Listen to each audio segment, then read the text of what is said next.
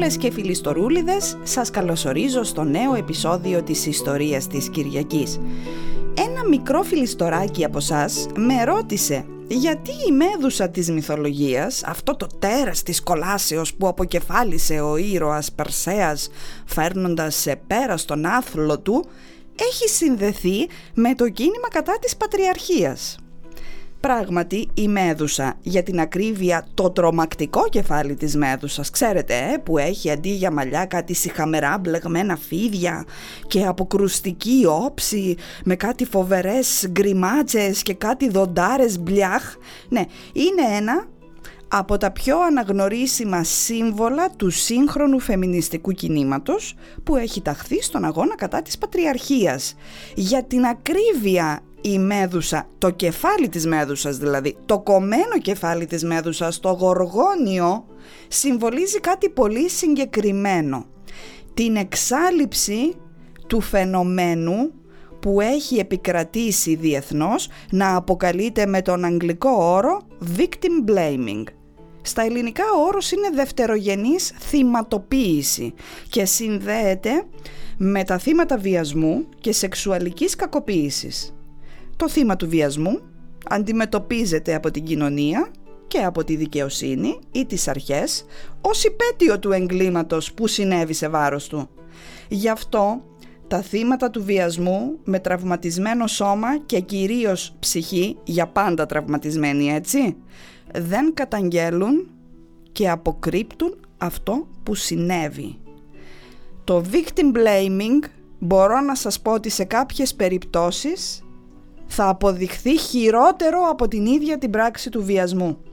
Η Μέδουσα λοιπόν είναι το αναγνωρίσιμο σύμβολο ενάντια στο victim blaming.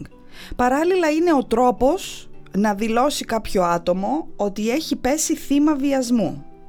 Μάλιστα έχει γραφτεί στον τύπο ότι τα τελευταία χρόνια έχει αυξηθεί σε πολύ μεγάλο μάλιστα βαθμό η ζήτηση τατουάζ με το κεφάλι της Μέδουσας από γυναίκες διαφόρων ηλικιών που αποκαλύπτουν ότι εκείνη που το έχει πάνω της έχει κακοποιηθεί σεξουαλικά ή έχει βιαστεί.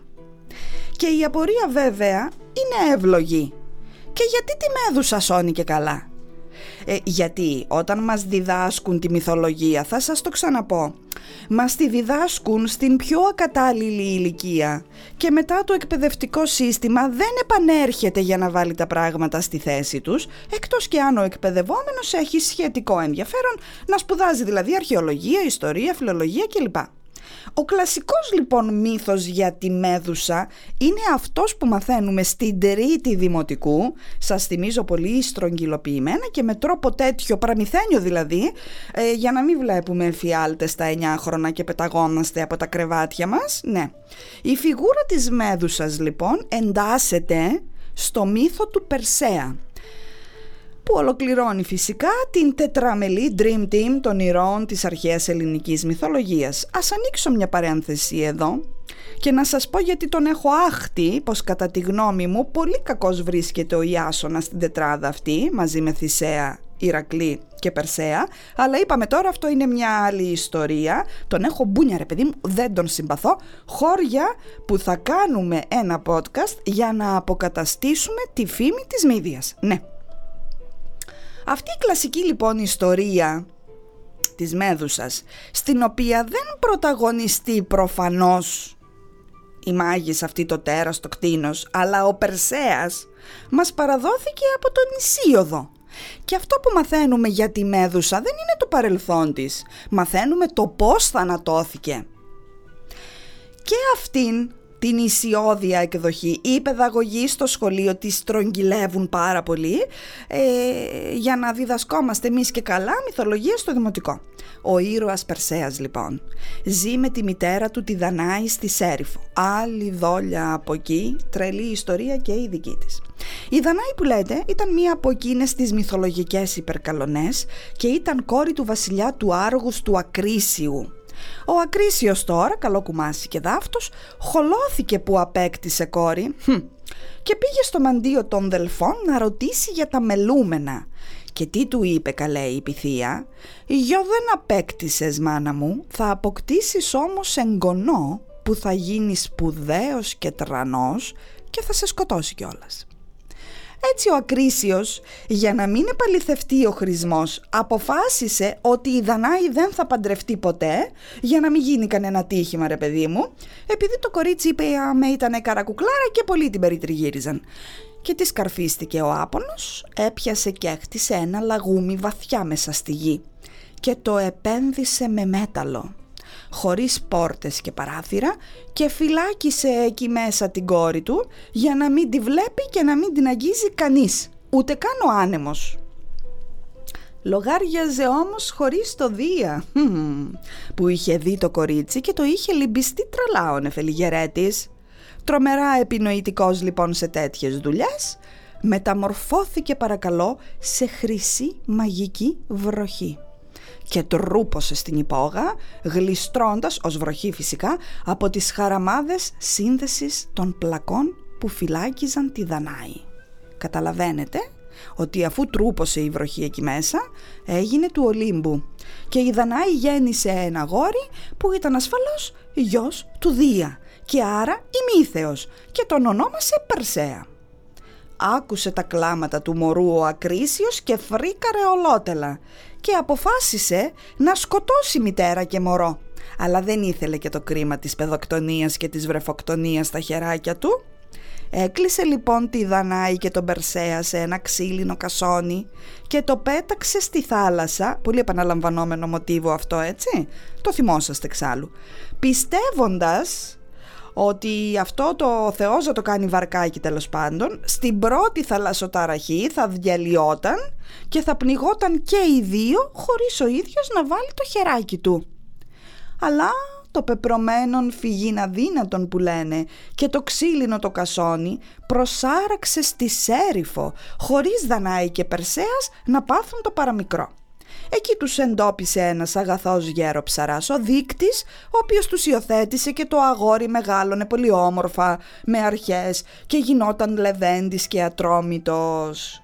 Η Σέριφος όμως είχε έναν τύρανο, τον Πολυδέκτη, ο οποίος ερωτεύτηκε τη Δανάη και ήθελε να την κάνει κυρία τυράννου, αλλά ο Περσέας είχε μουλαρώσει, ήταν κοινός μαμάκιας και δεν έδινε συγκατάθεση σε αυτό το γάμο, τον οποίο τώρα εδώ που τα λέμε ούτε και η Δανάη ήθελε. Και τι σκαρφίστηκε ο Πολυδέκτης, σου λέει, αν είχα μωρέ παιδί μου λίγο χρόνο τόσο δα να της κάνω το κόρτε το σωστό, το τίμιο, το παλιακό της παλιάς κοπής, θα έπεφτε το φρούριο. Αλλά με τούτον εδώ τον ταγλαρά, τον παρθενοφρουρό δίπλα, δουλίτσα δεν γίνεται. Πρέπει λοιπόν να τον στείλω σε κάποια αποστολή, να λείπει καιρό, να το τακτοποιήσω εγώ το ζήτημα, ούτως ώστε άμα επιστρέψει να τη βρει τελειωμένη τη δουλειά. Και κάλεσε που λέτε τους άξιους νέους της Σερίφου μαζί και τον Περσέα σε ένα γλέντι σε μια μάζοξη και τους λέει ο Πολυδέκτης, ποιο δώρο πιστεύετε μανάρια μου ότι θα άρμοζε σε ένα βασιλιά σαν και εμένα? Και αρχίσαν τώρα οι άλλοι και λέγανε κάτι μπανάλ πράγματα, μια πανοπλία έτσι και έτσι, ένα άλογο μαγικό, τέτοια basic πράγματα.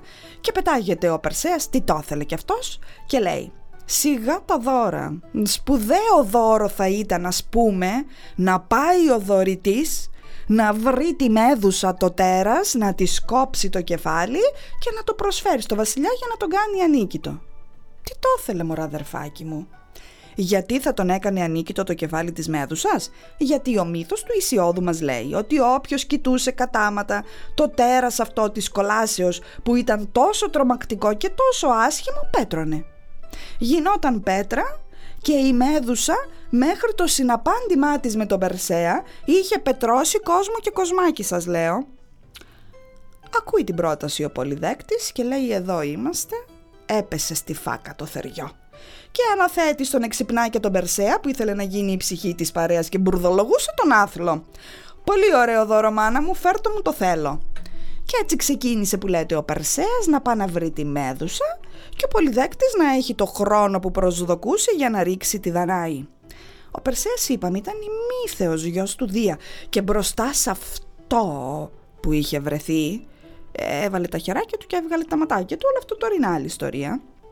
Είχε αυτοπροταθεί δηλαδή για ήρωας, για να μην ξεφτυλιστεί τον βοήθησαν οι θεοί.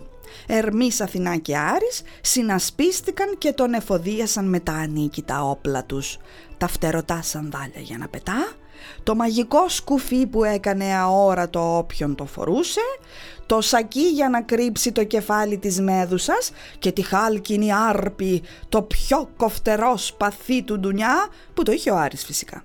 Μετά από διάφορες περιπέτειες και αναζητήσεις που δεν είναι τώρα του παρόντος, είπαμε το αγόρι έχτιζε καριέρα ήρωα και έκοβε ένσημα. Καταλαβαίνετε τώρα, κάποια στιγμή τέλος πάντων, μετά από 1002 περιπέτειες, βρέθηκε τέτα τέτ με τη Μέδουσα. Τι σιχαμερό πλάσμα ήταν αυτή η γοργόνα, δεν μπορείτε να φανταστείτε. Αν δεν σας είπα, γοργόνα ήταν, σύμφωνα με τη μυθολογία, και το όνομά της ήταν Γοργό. Γοργό λοιπόν η Μέδουσα. Κατά μία εκδοχή είχε κορμό γυναίκας και ουρά ψαριού, γοργόνα και καλά, πώς λέμε Άριελ, ναι, η μικρή γοργόνα, αυτό. Κατά μία άλλη εκδοχή είχε κανονικά γυναικείο σώμα, στο κεφάλι ήταν το πρόβλημα. Αυτό που ήταν φρικτό, εκτός από τα μαλλιά της που ήταν φίδια, είπαμε, που σαλεύανε και σφυρίζανε, σιχαμερό πράγμα, ήταν τόσο αποκρουστικά άσχημη που πραγματικά λέει έμενες αποσβολωμένος να την κοιτάς. Και τότε είχες υπογράψει, αδερφέ μου, τη θανατική σου την καταδίκη, γιατί αν έκανες το λάθος να την κοιτάξεις στο πρόσωπο και δίας σκαρδαμικτή κατάματα, το βλέμμα της ήταν τόσο ακραία διαπεραστικό και κακό και τερατώδες που πέτρωνες. Αυτό ήταν και το όπλο τους. Πέτρωνε τους εχθρούς της. Η μάχη, όπως καταλαβαίνετε, ήταν σκληρή, ναι βέβαια, αλλά ο Περσέας τα κατάφερε με τη βοήθεια της Αθηνάς, η οποία έκανε χαμηλές πτήσεις σαν ντρόουν στο πεδίο της μάχης και κρατώντας την ασπίδα της, που ήταν τόσο διάσημη ασπίδα και τόσο καλογιαλισμένη και διευγή σαν καθρέπτης, ο Περσέας έβλεπε πού βρισκόταν η Μέδουσα χωρίς να χρειαστεί να την κοιτάξει κατάματα για να μην τον πετρώσει και χαλάσει το παραμύθι. Τη σκότωσε που λέτε, την αποκεφάλισε και από τον κομμένο το λαιμό ξεπήδησαν τα δύο παιδιά της, το υπέροχο φτερωτό άλογο Πήγασος και ο γίγαντας με το χρυσό σπαθί ο Χρυσάωρας. Ο άθλος είχε φτάσει σε πέρας. Βέβαια οι περιπέτειες του Περσέα συνεχίζονται, γιατί μετά πρέπει να σώσει την Ανδρομέδα, να την ερωτευτεί, να εκδικηθεί τον Πολυδέκτη και να σκοτώσει και τον παππού του για να επαληθευτεί ο χρησμός, αλλά όλα αυτά σε άλλο επεισόδιο. Αυτά λοιπόν είναι μέσες άκρες όλα όσα γνωρίζουμε από τον Ησίωδο για τη Μέδουσα. Ένα τέρας της κόλασης, κακό και απάνθρωπο, που το σκότωσε ο Περσέας και απάλαξε τον ντουνιά. Αλλά έρχεται τώρα ο Οβίδιος, ο Ρωμαίος αυτός ποιητής με τις μεταμορφώσεις του, και μας αποκαλύπτει την προϊστορία της Μέδουσας, η οποία είναι συγκλονιστική. Εξαιτίας ακριβώς αυτής της εκδοχής του Οβίδιου, η Γοργόνα η Μέδουσα έγινε ένα από τα σύμβολα του αγώνα ενάντια στη δευτερογενή θυματοποίηση των θυμάτων του βιασμού. Ακούστε λοιπόν τι μας παραδίδει ο Οβίδιος. Η Μέδουσα η Γοργό, όπως είπαμε, ήταν κόρη του Φόρκου και της Κιτός. Ήταν η μικρότερη από τις τρεις συνολικά αδελφές που τις έλεγαν Σθενό και Ευριάλη και ήταν όλες γοργόνες, όπως καταλαβαίνετε, έτσι. Ενώ οι δύο πρώτες ήταν αθάνατες, η καημένη η Μέδουσα ήταν εθνητή. Ωστόσο ήταν πρικισμένη με μια σπάνια αριστοκρατική ομορφιά. Ήταν τόσο σαγηνευτική που κατάφερνε να σαγηνεύσει τους πάντες μόνο και μόνο με το βλέμμα της. Αρκούσε να κοιτάξει τον οποιοδήποτε άνδρα για να την ερωτευτεί αυτός παράφορα. Αυτό το βλέμμα της δηλαδή ήταν το κύριο χαρακτηριστικό της γοητείας της. Το δεύτερο ιδιαίτερο χαρακτηριστικό της ήταν τα υπέροχα μαλλιά της. Ήταν πλούσια και στεφάνωναν το όμορφο κεφάλι της, πέφτοντας σε απαλούς μεταξένιους σχηματισμούς που χρήσιζαν στον ήλιο και όταν τα έλυνε έφταναν κάτω από τη μέση της. Οι άλλες δύο αδελφάδες, οι αθάνατες, ήταν άσχημες και τερατώδεις. Πώς λοιπόν αυτή η σαγηνευτική καλονή κατέληξε να είναι ένα αληθινό τέρας με πρόσωπο ρητιδιασμένο, δόντια που προεξήχαν σαν του κάπρου και μαλλιάσι χαμερά φίδια? Η καλονή αυτή γοργόνα που λέτε δεν ήταν μια οποιαδήποτε καλονή. Ήταν η αίρια της Αθηνάς στο ιερό της θεάς στην Αθήνα. Το κατάλληλο πρόσωπο δηλαδή στην κατάλληλη θέση. Και ήταν συνεπέστατη στα καθήκοντά της. Η αγαπημένη ιέρια της θεάς της Σοφίας και περιζήτητη από τον ανδρικό πληθυσμό που την πολιορκούσε στενά αλλά χωρίς αποτέλεσμα, γιατί η Μέδουσα ήταν αφοσιωμένη. Για κακή της τύχη η ιέρια συναντήθηκε με τον Ποσειδώνα. Στην αρχή ο Ποσειδώνας, ο οποίος είχε αυτή τη μνημειώδη θανατερή κόντρα με την Αθηνά από τότε που διεκδικούσαν και οι δύο την πόλη της Αθήνας και την ήπιε. Εντάξει, μην το ξεχνάμε, αυτοί οι δυο είχαν μεταξύ τους προϊστορία και μπιφ χοντρό.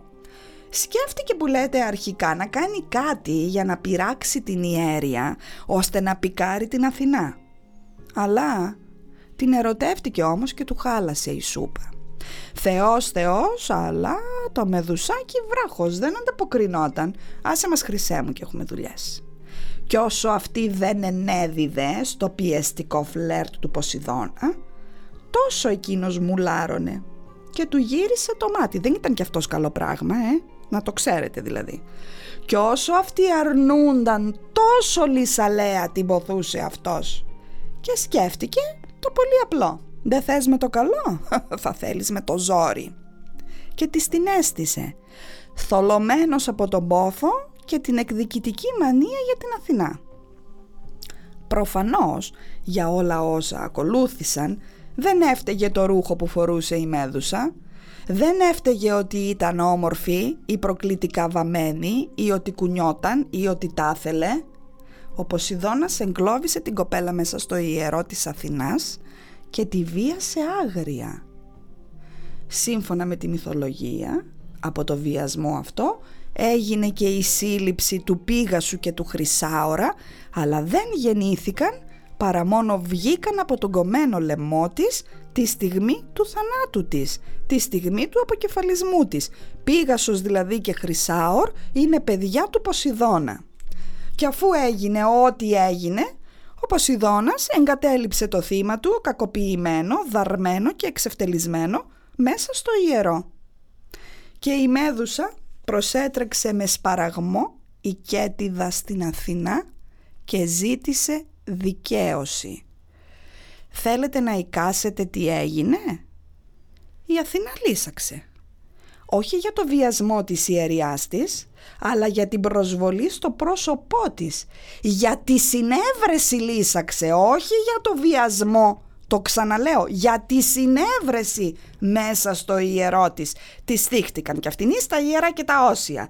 Και αφού είναι θεά της σοφίας και συνεκδοχικά της δικαιοσύνης, μάνα μου, η οργή της έπεσε φοβερή και τρομερή πάνω στον ένοχο. Αναρωτιέστε ποιος είναι ο ένοχος?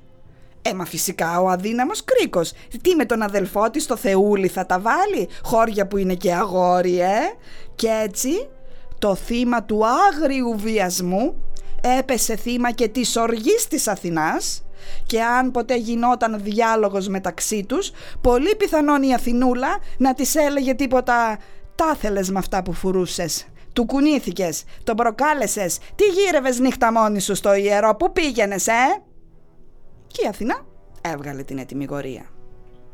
Ο ένοχος της υπόθεσης αυτής θα τιμωρηθεί σκληρά. Δίκασε, καταδίκασε και τιμώρησε τη Μέδουσα. Ναι, το θύμα του βιασμού. Όχι τον Ποσειδώνα, το δράστη που βίασε επειδή μπορούσε. Πρώτα απ' όλα τη στέρισε την καλονή. Τη μεταμόρφωσε σε άσχημη ρητιδιασμένη γριά με στραβό τεράστιο στόμα και προεξέχοντα δόντια. Στη συνέχεια τη στέρισε τις υπέροχες μπούκλες της και αντί για μεταξένιους βόστριχους, στο κεφάλι της φύτρωναν τα πιο σιχαμερά φίδια του κόσμου. Και αυτό το σαγηνευτικό βλέμμα της, που ήταν το δυνατό χαρτί της αγίνης της έγινε θανατηφόρα παγίδα για όποιον την κοιτούσε κατάματα. Όλα αυτά στο ρωμαϊκό μύθο. Έτσι, γιατί όπως έχουμε ξαναπεί στη μυθολογία υπάρχουν πάρα πολλές εκδοχές διαφορετικές μεταξύ τους. Στη συνέχεια βέβαια, το κομμένο κεφάλι της Μέδουσας με τις μαγικές του ιδιότητες που ήταν ανίκητο όπλο στα χέρια όποιου το είχε, που κατέληξε, θυμάστε? Να κοσμεί την ασπίδα της Αθηνάς, την αιγίδα της. Προφανώς το θυμάστε από το σχολείο. Το κεφάλι λοιπόν αυτό, που ονομαζόταν όπως είπαμε και στην αρχή γοργόνιο, αντιμετωπίστηκε από τους αρχαίους ως φυλακτό. Ήταν δηλαδή σύμβολο με χαρακτήρα αποτροπαϊκό που αποτρέπει, διώχνει το κακό. Πώς είναι τα ματάκια? Αυτό. Γι' αυτό κεφάλια Μέδουσας βρίσκουμε σήμερα σε ναούς, σε διακοσμητικά στοιχεία σπιτιών, αλλά κυρίως σε οπλισμό, πανοπλίες, ασπίδες κτλ. Θα μπορούσε λοιπόν κανείς να πει ότι η βασανισμένη Μέδουσα δικαιώθηκε μετά το θάνατό της από την ίδια την κοινωνία. Όπως ίσως θα ξέρετε, στη σύγχρονη εποχή η Μέδουσα είναι το λογότυπο του οίκου μόδας Versace, που συμβολίζει φυσικά τη σαγηνευτική, καθηλωτική παρουσία της σύγχρονης γυναίκας, όπως ακριβώς ήταν η μυθική Μέδουσα πριν από το βιασμό της. Σήμερα το γοργόνιο θεωρείται το σύμβολο ενάντια στο victim blaming που επιφυλάσσει η κοινωνία στα θύματα του βιασμού. Κοινωνία και δικαιοσύνη, ναι θα το πω και δικαιοσύνη, καταδικάζουν το θύμα του βιασμού όπως ακριβώς καταδίκασε η Αθηνά τη Μέδουσα. Έτσι, αν δείτε ένα γοργόνιο να κοσμεί ως τατουάζ το σώμα ενός ανθρώπου, να ξέρετε ότι το άτομο αυτό που το φέρει είναι ένας άνθρωπος βασανισμένος.